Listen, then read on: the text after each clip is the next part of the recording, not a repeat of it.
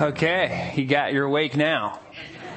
After that, good. Well, this morning we're going to be doing just one more Sunday of question and answers, and so we're going to try and see how many we can get through.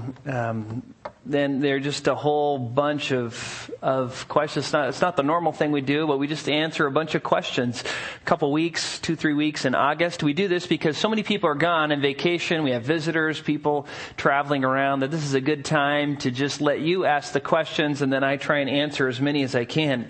Now, if you're out there and I get to the end, you realize, oh, you didn't answer my question, then just ask one of the elders or pastors and get your question answered. Another thing you can do is you can go on the website and you can log on to the website, go under sermons, and you'll see question and answer sermons, and you'll be able to listen to all of them. And a lot of the questions come up year after year. As a matter of fact, I purposely try not to answer ones I've answered before. So the reason yours may be left out is that you may have already had it answered. Okay, we're just going to jump in. The first question is, what does the binding and loosing refer to in Matthew 16:19 and Matthew 18:18? So turn to Matthew chapter 16, verse 19.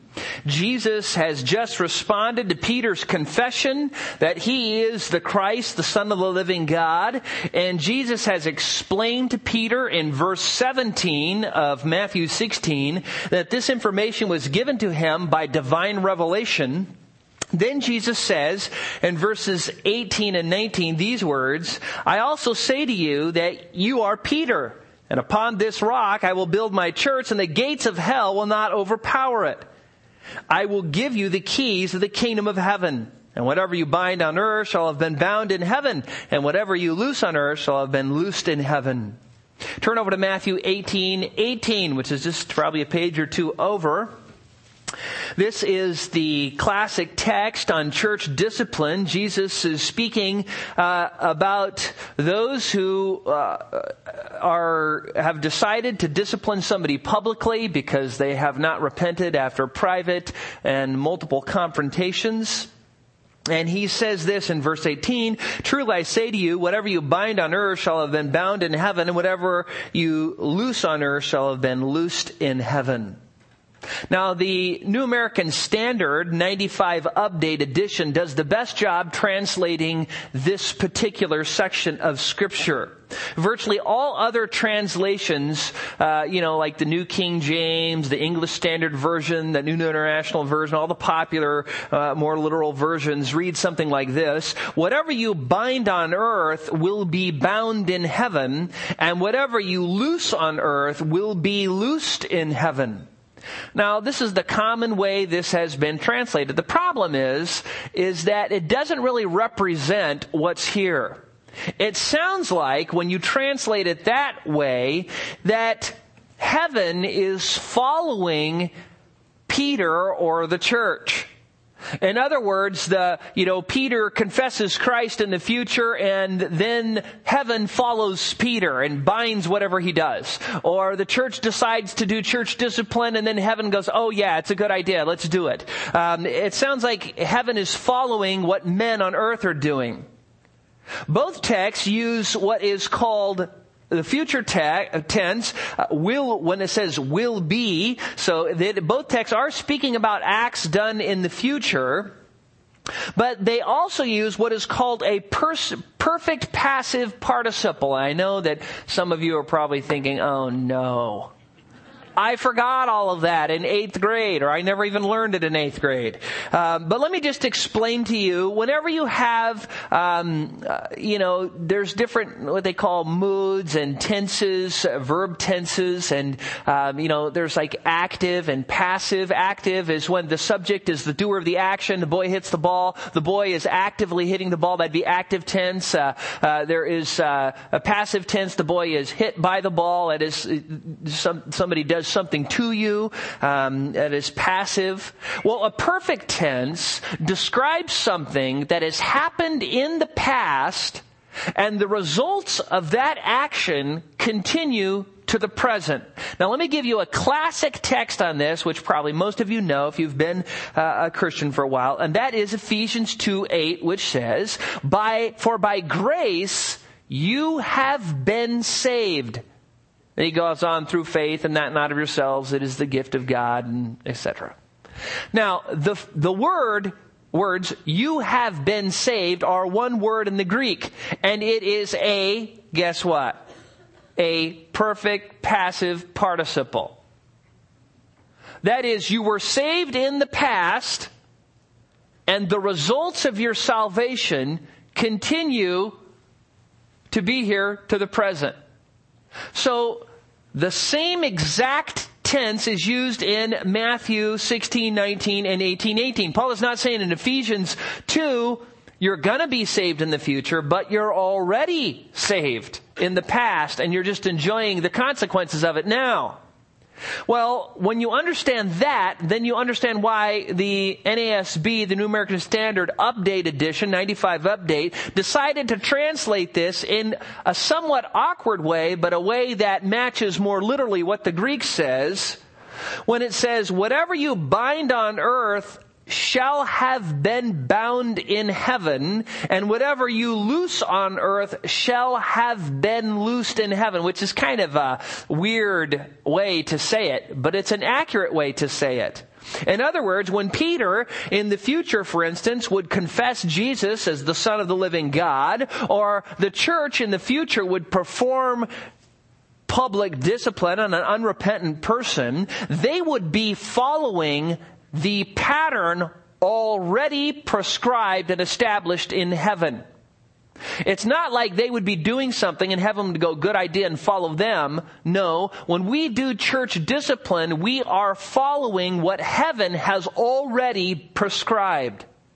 The word binding and loosing are figures of speech. They describe things that are either established, bound, fixed, determined, or things that are set free, loosed, or allowed to go free. You know, when someone continues in unrepentant sin and we have to put them under church discipline, we have followed the instructions of heaven and have obeyed, and that person is no longer willing to fellowship until they repent. When they do repent, then we loose them of the discipline and following the heavenly pattern which has already been established. So that is what those words mean. Question number 2. How can there be no sin in heaven if we are going to rule over angels? And why is there a need for rulers if there is no sin? Well, this question reveals a misconception, and that misconception is that the only reason we need rulers and authorities and, people in submission to other people is because of sin. That is not the case.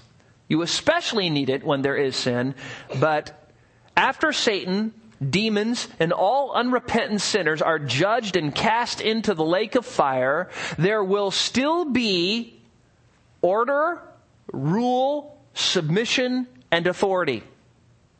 Jesus Christ will be on the throne calling the shots, and redeemed men and holy angels will be doing His bidding. Some will be rulers, some will be submitters, but all will submit to Christ and will submit to the structure that He has established. Though heaven is a perfect place with a perfect God and a perfect Savior without any sin, it is still a place of order, hierarchy, submission, and authority, and will always be that way. And if you want to know what determines your position in heaven, it's what you do on earth. Remember the parable of the talents? The person who was good and labored to invest their money was given many cities in the kingdom. The person who did okay was given a few, and the person who buried theirs didn't get there. Question 3. The Apostles' Creed states that Jesus spent some time in hell. Where is that in the Bible?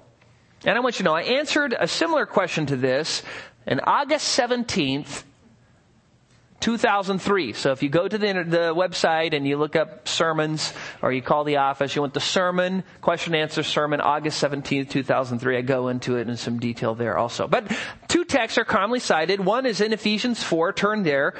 I don't think this text works, but it's commonly used, so we'll just look at this first. Ephesians chapter 4, verse 7.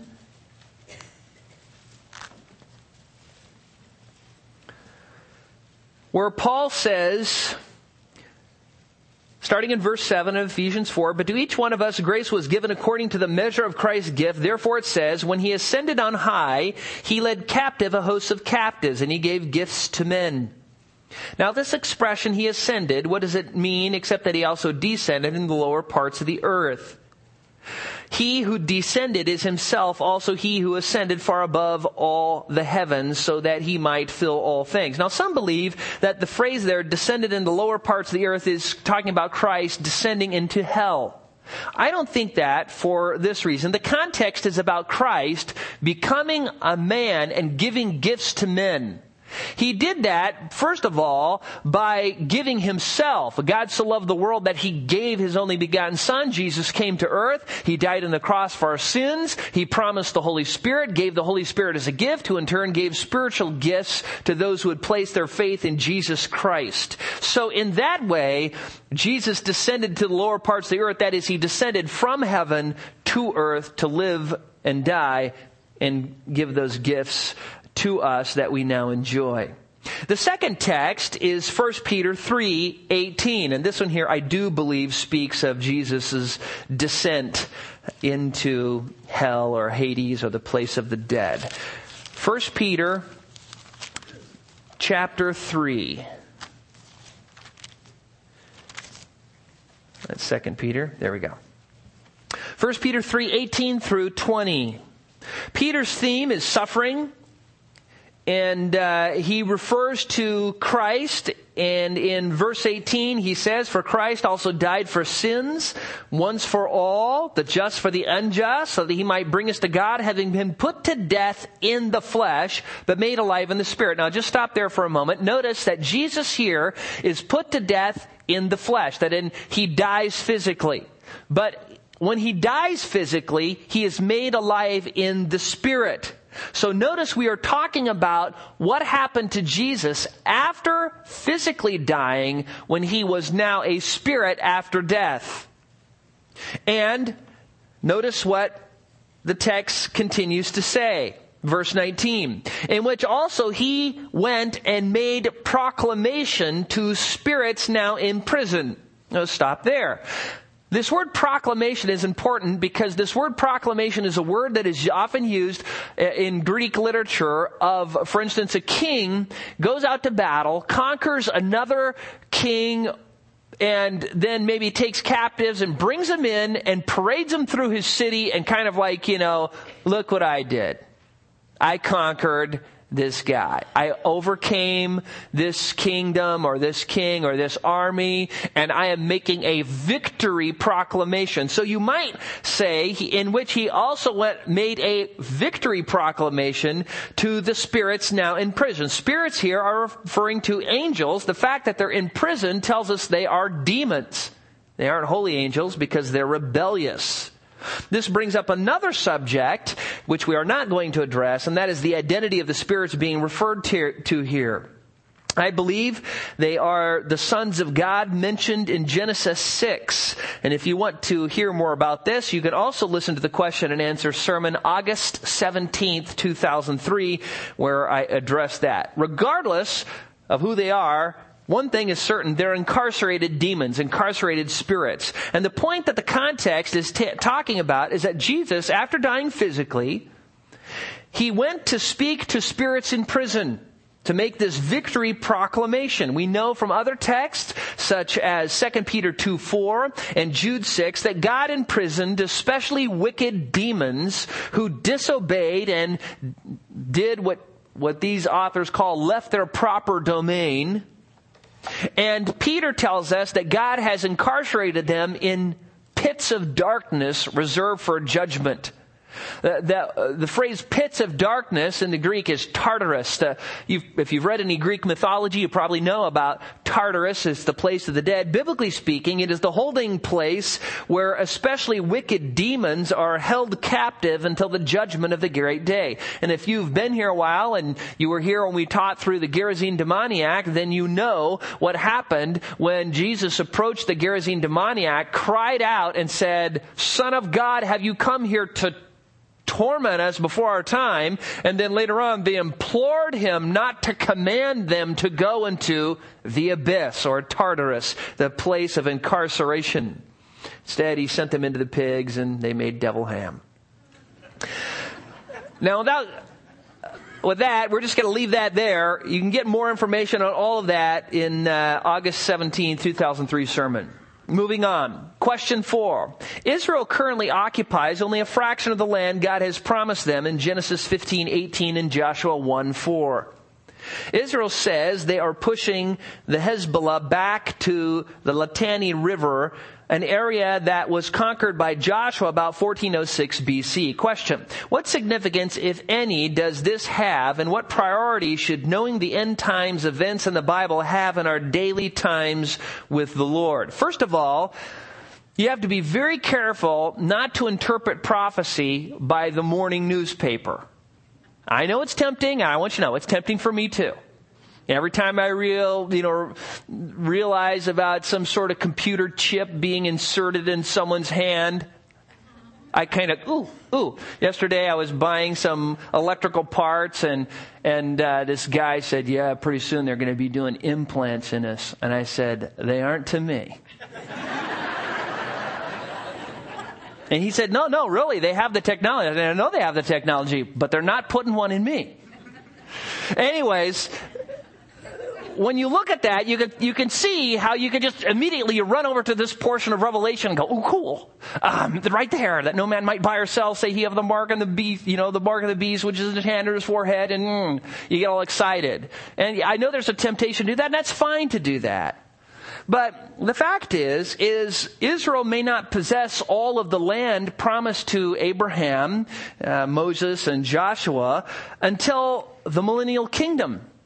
Or it could be they could possess all of it and lose it 10 times before Jesus comes back. The important thing is that eventually they will possess it. They will possess it because it is promised to them as an everlasting possession and part of what is called the unilateral covenant that God made with Abraham. Now, for the part of how does this relate to our normal lives? How does prophecy relate to Christians today? You need to come to the Daniel class. That's all I'm going to say. Somebody came up to me and said, "Well, what if I come in the middle?" Great. It's not like you won't be able to follow along. Daniel is very segmented, and even we're just finishing up the first 6 chapters, which are the narrative section, and we're just going to be getting into the section on prophecies in chapter 7 and following, and I'm going to try and stretch that out until the building comes down. So we're going slow, and we try and get a lot of application in there. So if you want to know how prophecy applies, come to that class. Question 5. Someone refers to bearing fruit in season. Paul exhorts Timothy to preach the word in season and out of season. To what does season refer to? Well, as you know, if you weren't here, Tim Carnes just preached on this. But to answer the question, a season is a specific time. Fruit trees bear fruit usually at a certain season. There's a certain time where you can go out and look for fruit on different kinds of trees. In Deuteronomy 11:14, God promises rain in its season. Job 5:25 speaks of stacking grain in its season. Job 38:32 speaks of God's moving the constellation across the night sky in their seasons. Hosea 2:9 speaks of making new wine in its season. So a season is just a normal time for something to happen. A normal expected time. In Psalm 1, it is used as a figure of speech to describe one who trusts in, delights in, and walks in the counsel of the Lord.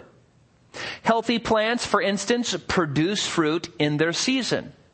Christians who delight in, meditate on, and walk in the counsel of the Lord produce fruit.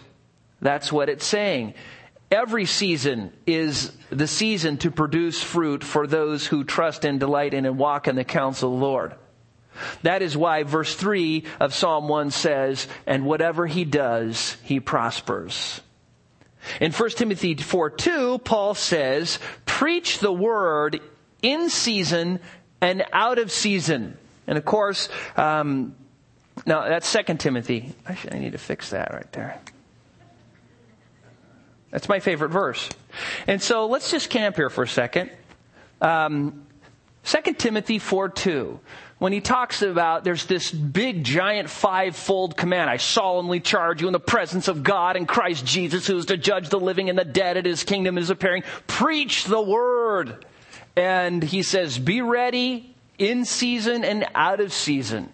He says, I want you to be reproving and rebuking and exhorting with great patience and instruction. Why?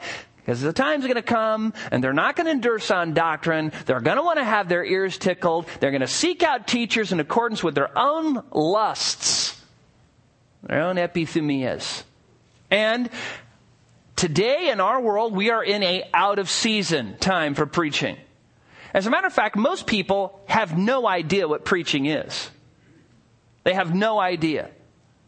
They don't realize that preaching is to be reproving, rebuking, exhorting, admonishing, correcting, teaching with all authority. And so a lot of churches, because their goal is not to preach, but it's to entertain people or make them feel good, when people come in, they leave going, well, that was kind of, fun, humorous, and, it was great.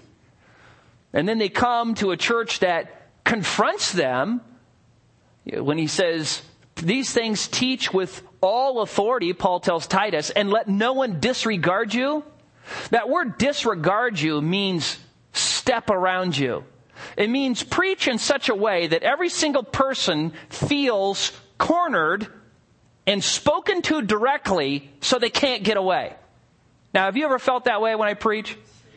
Oh, praise God. That's what I'm trying to do. Some people go, I feel convicted when you preach. Oh, bingo. Good. Thank you for that compliment. That's what preaching's about. And so what Paul is talking about here is you need to be willing to preach in season and out of season. Now, if you've gone to this church for a long time and you're kind of used to confrontive preaching, you may think this is what's going on in all churches. Well, it's not. It's going on in very, very, very few churches. Almost every week, somebody comments like, you preach an hour?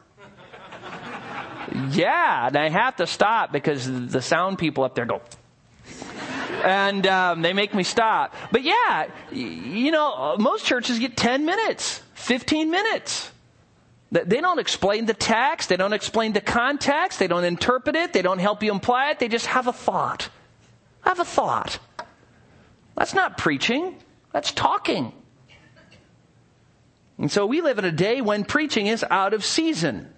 Most churches, if you were to send a good biblical preacher in there, they would only barely endure them one sermon. And they'd make sure that person did not come back. And so what Paul is saying is you need to preach the word in season and out of season. That is, preach when everybody wants it and expects it, and preach when they don't want it and they don't expect it. That is why it is so fun to preach when somebody asks me and I think they have no idea what they're getting. I preached to a whole bunch of church leaders one time. And as I preached, their eyes were like, they weren't ready for it. I begged them for 30 minutes. And I preached on a text that had 6 commands. And man, it was like 6 blows with the hammer.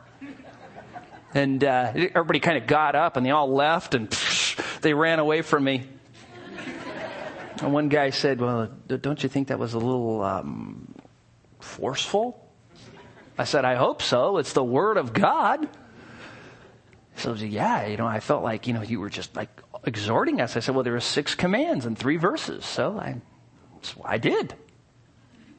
I was trying to. I was preaching. I was like, ooh, believe me, they won't ask me back. I had my one time. All right. Question 6. We've heard different things about salvation. Some say that once we believe in Jesus and confess with our mouth He is Lord, that we will be saved. Others say that unless we show all the fruit of the Spirit and serve faithfully in a local church, we will go to hell. Which view is correct? This sounds like somebody's conscience is bothering them from the sermons on serving. So good. I just want you to know, I answered this question also July 22nd, 2001. You can list it on the web if you want. But it's worth answering again since it's important. And a lot of people get confused because a lot of times when I'm up here preaching, I'm talking about obeying. And if you don't want to obey the Lord, and if you don't love the Lord, and if you aren't following the Lord, don't think you're saved. And they think, are you trying to tell me I'm saved by works? No. So this has a couple parts. The first part is, some say that once we believe in Jesus and confess with our mouth that He is Lord, we will be saved. Well, some don't say that. God says that, in part. That is a fraction of a verse, a fraction of a sentence. It's actually a sentence 3 verses long, and you can find it in Romans chapter 10, verses 8 through 10. Turn there. Romans chapter 10. Romans 10, verses 8 through 10.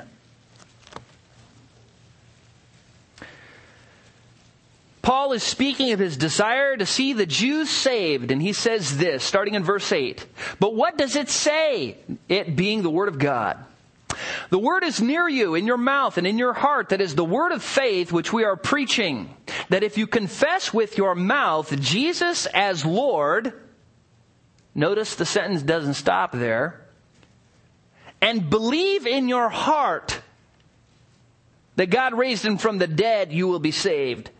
For with the heart a person believes, resulting in righteousness, and with the mouth he confesses, resulting in salvation.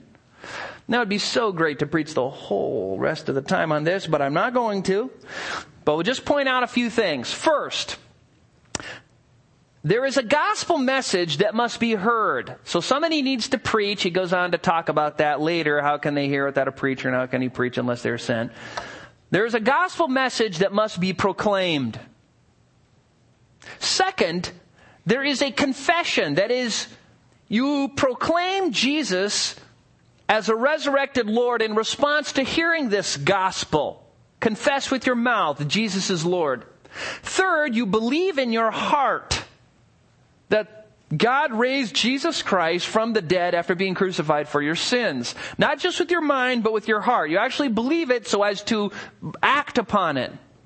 Salvation, we all know, is by grace through faith. We already quoted Ephesians 2:8, for by grace you have been saved through faith, that not of yourselves, a gift of God, not a result of works, that no one should boast. I mean, if that isn't clear, I don't know what is. By grace, faith, not of yourselves, gift, not a result of works. I mean, that's pretty clear. You can look at, Titus 3:5. You can look at 2 Timothy 1:9. You can look at Romans 3:23 and 6:23, and there's lots of verses being justified as a gift by His grace. There's tons of verses that talk about being saved by grace through faith alone. No one is saved by works to any amount or any degree, ever or ever will be, only by the person and work of Christ. Question 6, part B. Others say that unless we show all the fruit of the Spirit and serve faithfully in the local church, we will go to hell. Again, the issue is not what others say, but what does God say? Now, write this down. If you want to know more about this question, listen to the sermon on Luke 6:46 through 49, entitled The Foundation of Your Life. It is the text where Jesus says, why do you call me Lord, Lord, and do not do what I say? And I went after this very question in great detail in that sermon. Luke 6:46 through 49, The Foundation of Your Life. You can get it from the office. You can download it from the website. So, Having said that, secondly, Paul mentions the fruit of the Spirit in Galatians 5:22 and 23. The question says, others say, unless we show all the fruit of the Spirit and serve faithfully. Just so you know, the fruit of the Spirit is singular. It is a singular fruit, which is composed of, love, joy, peace, patience, goodness, kindness, gentleness, faithfulness, self-control. So when you're talking about the fruit, you're talking about all the pieces. It's like soup. You have to put in all the ingredients and then you have the soup. You take out an ingredient and it's not a certain kind of soup. Well, in the same way, it's called a composite singular. That is like an orange, which has many segments, but all of them together make the orange. The fruit of the Spirit has all these aspects. In other words, you can't have love, joy, peace, hatred, gentleness, kindness, self-control. See, that doesn't work. You don't have the singular fruit. You either get them all or you don't. You don't just get to have part. So, having said that, just to make it clear that you need to display the fruit of the Spirit because the Spirit of God is in every believer, Romans 8. If anyone does not have the Spirit of Christ, does not belong to him. If you have the Holy Spirit will produce that fruit in your life. And it also must be clear that I don't know anyone who teaches that Christians don't have to display the fruit of the Spirit. I've never read that. Secondly, I also don't know of anyone who says Christians perfectly have to always be displaying the Spirit. I've never read that either. We've already agreed that salvation is by grace, God's undeserved favor, through faith, believing in the person and work of Christ. The question is, the issue is, what does saving faith look like? Or what does it produce in the life of a believer? That is the issue. What is the external evidence that true saving faith is present? Again, if you want to study this, and I would strongly encourage anyone to study this, even if they don't want to, study this. I would go onto the website. I would go to the under classes, basic Bible doctrine. I would print off the 3 lessons, lesson on man and sin, the lesson on salvation, and the lesson on the relationship between faith and works. And I would work through those, answer the questions, and listen to the 14 audio messages that go with those 3 lessons, and they will thoroughly answer this question. But you're thinking, why do I have to do the man and sin? The man and sin is the most important lesson. Because that's what you're saved from. You have to understand sin and how it has affected you. So do that. But having established that salvation is not of works, but by believing in the gospel of Jesus Christ, His person, His work, turn to James chapter 2. James chapter 2.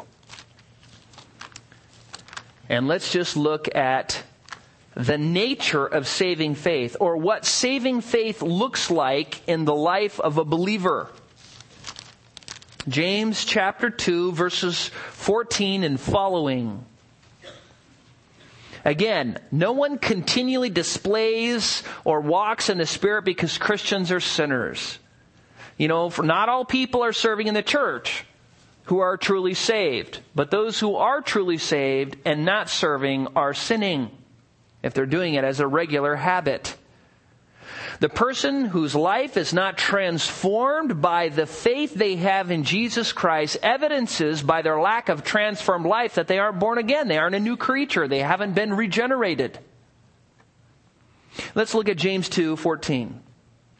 What use is it, my brethren, if someone says he has faith but has no works? Just stop there. In the Greek, they have certain rhetorical questions with implied answers.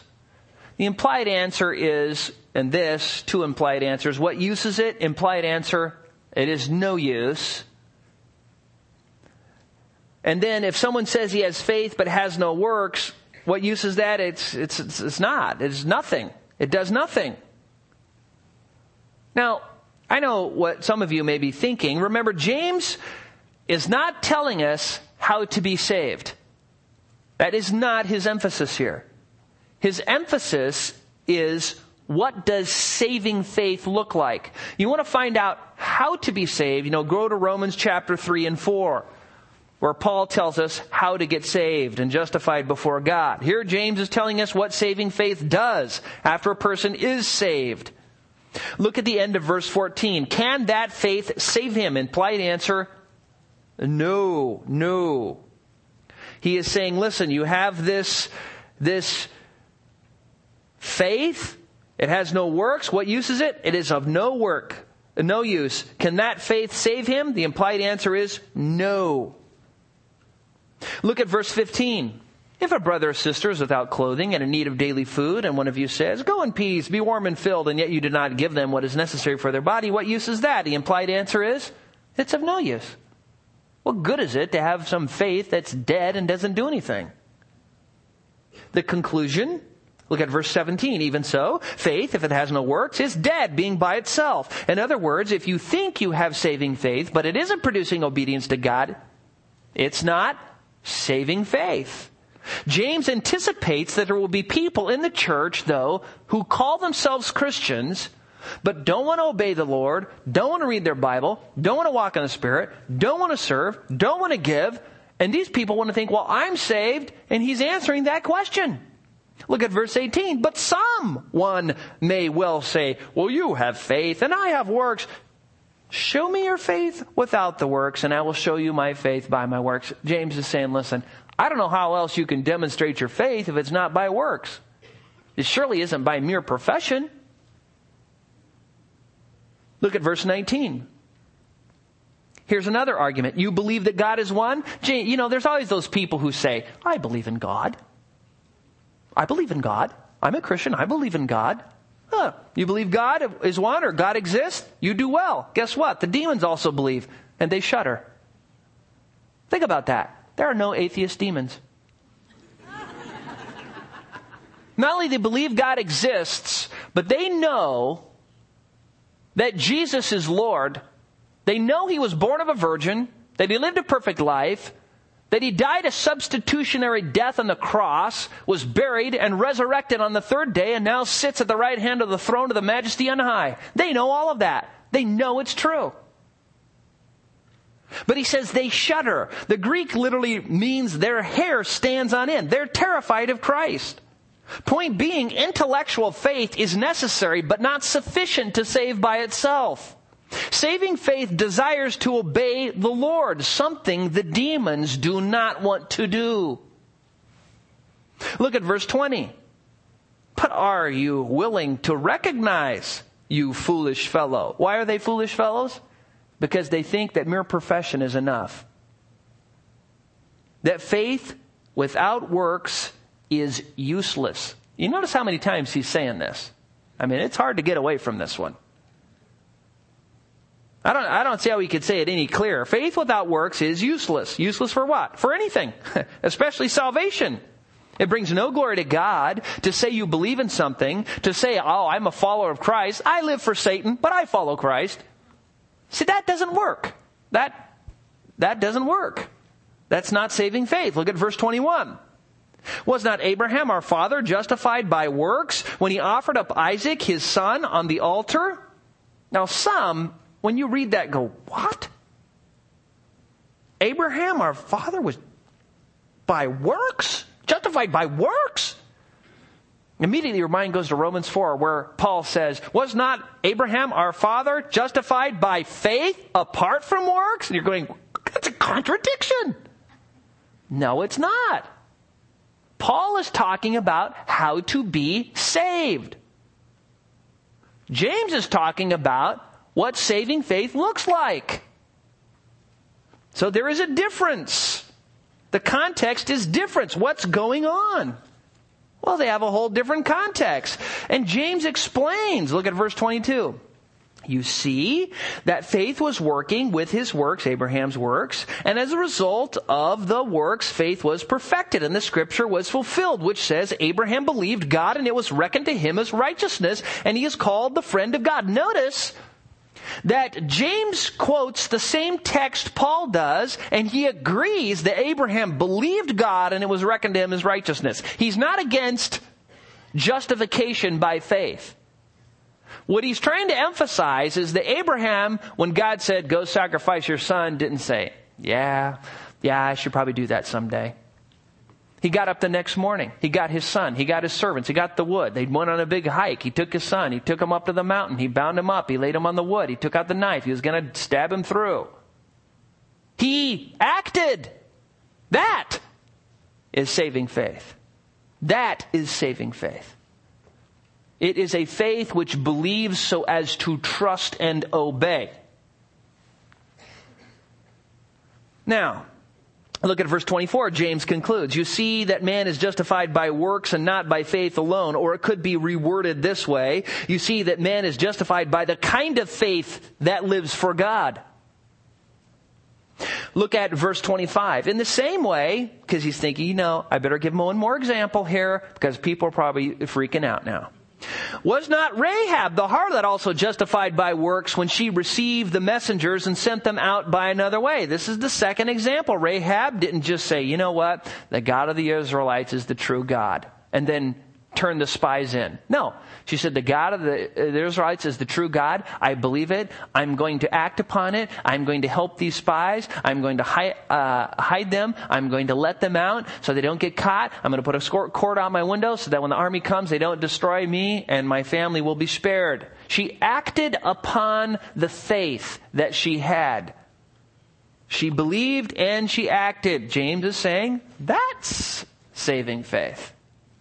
Look at verse 26. Final conclusion with an illustration. For just as the body without the spirit is dead, you go to the morgue and roll out, the steel table, zip open the sack, and voila, they're dead. They're not moving. They're not doing anything. They are dead. They can't do anything. That body is good for nothing. So also faith without works is dead.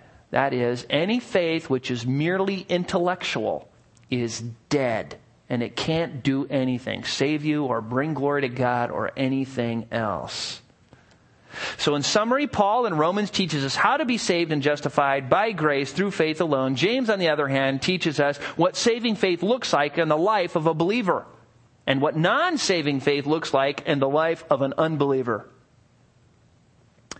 Question number 6.c. Which of you is correct? As explained, salvation is by grace through faith in the gospel of Jesus Christ. That's true. And saving faith is a living faith and is authenticated by good works. True. Question number 7. Is there anything unbiblical about a believer being cremated after they die? We're kind of in the death section here. No. And you can be buried. You can be burned. You can be thrown to the sharks at sea. You can be mummified. You can be launched into space. Doesn't matter. I'm actually planning on teaching a class on this very subject after finishing with the book of Daniel. And I've been talking to Edward about it. We're maybe going to call Get Ready to Die. It sounds pretty fun, doesn't it? But I actually thought, it'd be good to talk about this. Look up the scriptures, look up the realities, get people ready to die. I don't care what age you are, you can plan your funeral. It's such a bummer when somebody dies and their family goes, I don't know what their favorite verse is. I don't know what songs they want to sing. You can tell them. We'll keep it on file here. You die, we'll just pull it out and make it happen. It'll save us a lot of time and you'll get exactly what you wanted. Our culture works very hard to try and make death beautiful, wonderful. But all of this has a motivation behind it, which most people, when they're grieving, don't get. And it's greed and money. You can't just take Uncle Joe's dead body and throw it in a hole in the ground. You have to have a specific place you bury it, a specific hole. That is an expensive hole. And you can't just throw them in the ground either. You can say, dig the hole, pitch them in, put dirt on top. No. A concrete vault with the rubber seal. Figure that one out. Why, so Joe doesn't get anything on him?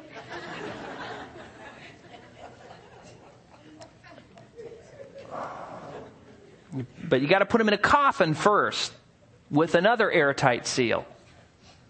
With soft silk pillows. Do you think Joe cares that there's silk pillows in his coffin? Well, Joe isn't even there. When a person dies, they suck all the bodily fluids out of them, pump them full of pink preservatives, probably the same thing they put in Twinkies, that make them last forever.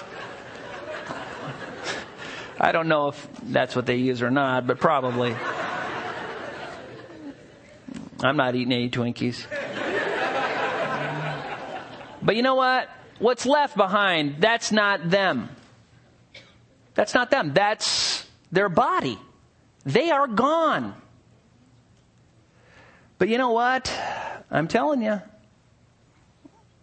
people spend a lot of money trying to doctor up that corpse. They shave people, makeup, hair. You know, they put them in this really nice black walnut coffin with bright brass hinges and hardware. Put them in that soft, silky pillows and have the airtight triple lock seal on it and bury it in the ground to the tune of thousands and thousands of dollars. But listen, it's a body. It's a corpse. It's dust. It's dirt. It's chemicals. That body is not the person. Just think of 2 5-gallon buckets of dirt in there. And you're thinking, should we go to all this expense for the dirt? No. But you know what? Our culture has worked so hard to make money off of this that we actually have laws. I mean, you just can't drive around with a body in your car. You can't just put somebody in the backyard. You have to have this expensive place to put them. The expensive process. You have to go through the appropriate channels. As if, you know, your relative cares. I mean, come on now. And I'm not trying to be cold or irreverent here, but you need to know the truth. When a person dies, they leave their body, and it's a waste of time, spending a whole bunch of money and time trying to doctor up what remains. It's like you when you drove here this morning in your car. You get out of your car. Well, you're not in the car anymore. You're in here. Well, when you die, you're not in the body anymore. You're not there. You're elsewhere. You're either in heaven or you're in hell. And believe me, you don't care how they dressed you. You don't care how soft the pillows are in the casket, how deep it is, how expensive it was. You don't care.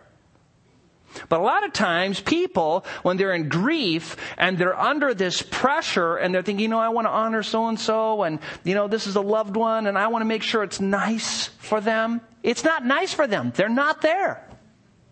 They're not there. And so to work to try and make it nice for them is really too late. You can be nice to people when they're alive. When they're dead, they're with the Lord, or they're not with the Lord, but you can't be nice to them anymore. You can honor their memory. That's fine. But to spend tons of money trying to take care of some dirt is just not good. When I die, I mean, I don't care if you wrap my body in 4 mil black plastic and just throw it in a hole. I don't care. You can burn me up and spread my ashes in Silver Creek, Idaho. You know what? It's not going to make any difference to me. It won't hurt. And I won't care. And it'd be helpful for everyone in America to be at a funeral service in a country where death is not commercialized. I wish I could just take you all to a place and just see it. The reality. Cold, stark reality. Missionary was telling me recently that he went to a funeral and this person had died, and 3 days later was the service, and it was hot, it was summer, and they put this person in a crude plywood box on some sawhorses, and there was fluids dripping down, and it reeked. You think, oh, sick. Bingo. That's real. That is real. That is death, decay, dead body, returning to the dust of the earth. And so my advice to you is leave detailed instructions while you are alive about what you want done with your body after you die. I would encourage you to spend the least amount of money as possible and give the rest to the Lord's work. Instead of spending thousands of dollars on a custom-made coffin with 100% silk pillows that you'll never feel and an airtight seal that you won't care about, give it to the Lord's work. And believe me, the second after you die, you'll be glad you did. Question number 8. Some Christians have had life after death experiences, even non-believers. Is life after death experience in the Bible? Also, do you believe in life after death experiences? Well, first, every Christian and non-Christian has a life after death experience. Because when you die, you keep living. All our souls are immortal. Now, in the world, they look at death as the final thing because Satan, the god of this world, wants you to think that this world is all there is to live for. He wants you to try and get all the happiness you can, all the comfort you can. He wants you to keep focused on this world, to get anxious when you're about ready to die, to be stressed out because you know you're losing your grip on your stuff. Everybody loses their grip on their stuff. Everybody loses it. It all is left behind. I think it was Swindoll who said you don't see hearses pulling U-Haul trailers. It doesn't happen. You can't take it with you. I mean, the Pharaohs tried, and then people dug it up and stole it. Now it's in the British Museum. You can't take it with you. So everybody dies, and they have a life after death experience. They wake up in heaven or hell. So that's life after death. Now, if by this you mean, do people who have died then come back to life, that's another issue in this life. And this is part A of the question, that when you are dead, you can have clinical deadness and yet not go to heaven or hell. What determines death is God, not a pronunciation. Your heart stops beating. My heart stops beating every once in a while. I'll be sitting there and all of a sudden it just, and then it starts beating again. It's interesting. The doctors tell me it's okay. So if I remember up here and I fall over, you'll know what happened. So just because you're clinically dead and then you're resuscitated and then you wake up and you've thought you've had this experience where you went to heaven or hell and you're convinced of it, that's not what the Bible teaches. The Bible teaches people do come back from the dead, and it's called miraculous resurrection. There's 2 different categories: people who are resurrected to die again, which is everybody except Jesus, and then people who are resurrected, given glorified bodies, never to die again, like Jesus, who was resurrected, and like all of us will eventually be when the resurrection takes place. We will all receive resurrected bodies. The believers to eternal life, the believers to eternal death or suffering in hell. Certain texts, such as John 5, verses 28 and 29, 1 Corinthians 15, the whole chapter, Revelation 20, 11 through 13, teach that believers and unbelievers are resurrected. So in that way, there's life after death even for your body, if you're talking about the resurrection. But people, even in the Old Testament and New Testament, who were resurrected, by Elijah or Jesus or the apostles, died again. The second part is life after death experience in the Bible, and we just talked about it. Another category, though, which is kind of interesting, is times when dead people came back to speak to people who were alive. And there's a couple instances, such as in 1 Samuel chapter 28 and the story of the witch of Endor, where Saul goes to the witch to try and find out what happens, and God resurrects Samuel the prophet who has died up, and he gets the prophecy pronounced to him. Another instance would be in the Mount of Transfiguration, when Moses and Elijah appear to the apostles and they get to see them in their kingdom glory. I wonder always how they knew it was Moses and Elijah, if they had name tags or whatever, but they knew it was them. And people, and it just shows that when people die, physically speaking, they're still alive. They're still spirits. And one day in the resurrection, God will take their spirits and unite them with a glorified body, and then they will live in that perfect, immortal state forever in heaven or hell. But if you want to know if people die, go to heaven or hell, and then come back to tell about their experiences, I don't believe they do. And the reason is Job 7, verses 7 through 10, Job speaks to God and says, "Remember that my life is but breath. My eye will not see good. The eye of him who sees me will behold me no longer. Your eyes will be on me, but I will not be.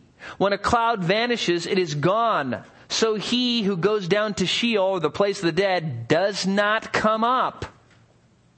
He will not return to his house again, nor will his place know him anymore." So that's in the Bible. Hebrews 9:27 says, "Inasmuch it is appointed for men to die once, and after that comes the judgment." So, for the third part, do I believe in life after death? Yes, if you're talking about living in heaven and hell or miraculous, exceptional cases of resurrection. But if I believe that people have been snatched from heaven and hell by being resuscitated on the table, no. I do believe, though, that people have extremely powerful experiences. They think they've gone to heaven, think they've gone to hell, are totally convinced about it, and some of them have totally changed their life around because they think they've been there. But God's Word says no, so that's what I believe. Question number 9. What is the difference between the conscience and the Holy Spirit? Well, I would direct you to 2 sermons. You can write these down if you want to know about the conscience and Holy Spirit. First, in the 1 Timothy series, How to Spot False Teachers, 1 Timothy 1, 5 through 7, and The Shipwreck of Faith, 1 Timothy 1, 19 and 20. Both of those sermons, I deal with the conscience in quite a bit of detail. But in short, the conscience is nothing more than a spiritual alarm that God has put in you to tell you that something wrong's happened. I describe it as a smoke detector. You know, like when you burn the toast, there's smoke in the house and it goes off. Okay? That's what the conscience is. The Holy Spirit is God. So they're totally different things. God, of course, convicts the world of sin and judgment and dwells believers, and the Holy Spirit may use the Word of God to inform the conscience and make the conscience go off, but the conscience is the alarm, and the Holy Spirit is the person. So they're quite a bit different. And finally, a good question. Question number 10. If I was baptized as an infant or an unbeliever later in life, but have since come to Christ and been saved, do I need to be baptized again? What if someone was baptized as a believer by sprinkling? Would they be baptized again, need to be baptized again by immersion? Well, this is pretty easy to answer. 2-step process. First, what is the purpose of baptism? You got to answer that. Why be baptized? And the answer is simply this. You are baptized because you want to stand up as a believer and make a public profession of faith in the Lord Jesus Christ, and to tell publicly, I am a Christian and a follower of Jesus. And to be united with Christ symbolically in His death, burial, and resurrection, because that's what baptism symbolizes. Death, burial under the water, and resurrection to newness of life. So, once you understand the purpose of baptism, the second step is, have you done that? There you go. It's easy, isn't it? If you were a baby and somebody dunked you, you weren't a believer, and you weren't professing Jesus as your Savior, and you didn't want to be united with Him symbolically in death, burial, and resurrection. So, you need to be baptized. If you were baptized as a believer, but you were sprinkled, then what about that? Well, then I would leave that up to you and your conscience. Some sprinkle, some dip, some dunk, some triple dip. You know, Father, Son, Holy Spirit. The brethren do that. And you know what? The mode of baptism is not nearly as important as the fact that you as a Christian are willing to stand up and declare that you are a follower of Jesus. Because the Scripture commands you to do that. And if you haven't done that, you need to do that. Next time we have a baptism class, go. And even if you're unsure, go to the class and learn more about it. Work through the study. Ask questions. Some feel, though, you must be baptized by immersion, and their reasoning is understandable because sprinkling represents maybe cleansing, but it doesn't represent death, burial, and resurrection. So it doesn't work very well. And while I believe the biblical mode is immersion, the most important part is that you make a public profession of faith. Now, whenever I have somebody who's into a certain mode, I always like to ask them if they use wine during communion, real wine. Because that's the other ordinance we practice. And a lot of people go, well, no, you use juice. The Bible says wine. You better fix it. And then I walk away. All right, let's pray. Father, we thank you that we were able to just look at some great questions. And Father, I just thank you so much that you are so kind to us, that you deal with us in our frailties, that when we are faithless, you are faithful because you cannot deny yourself. Father, I pray that the many questions that we answered would be fruitful to our minds and to our lives, that we would be better equipped to have an account for the hope that is within us. Father, that we would know more and live more because of it. Father, if there's anybody here who has never repented of their sins and placed their faith in the Lord Jesus Christ to be saved by grace so that they might walk in newness of life, may they do that now. May they cry out to you, admit they are a sinner, and receive the Lord Jesus Christ and be transformed forevermore. Father, we thank you for all you give us. May you be honored and glorified, and may we be the instruments through which you get that for yourself. We pray in Christ's name. Amen.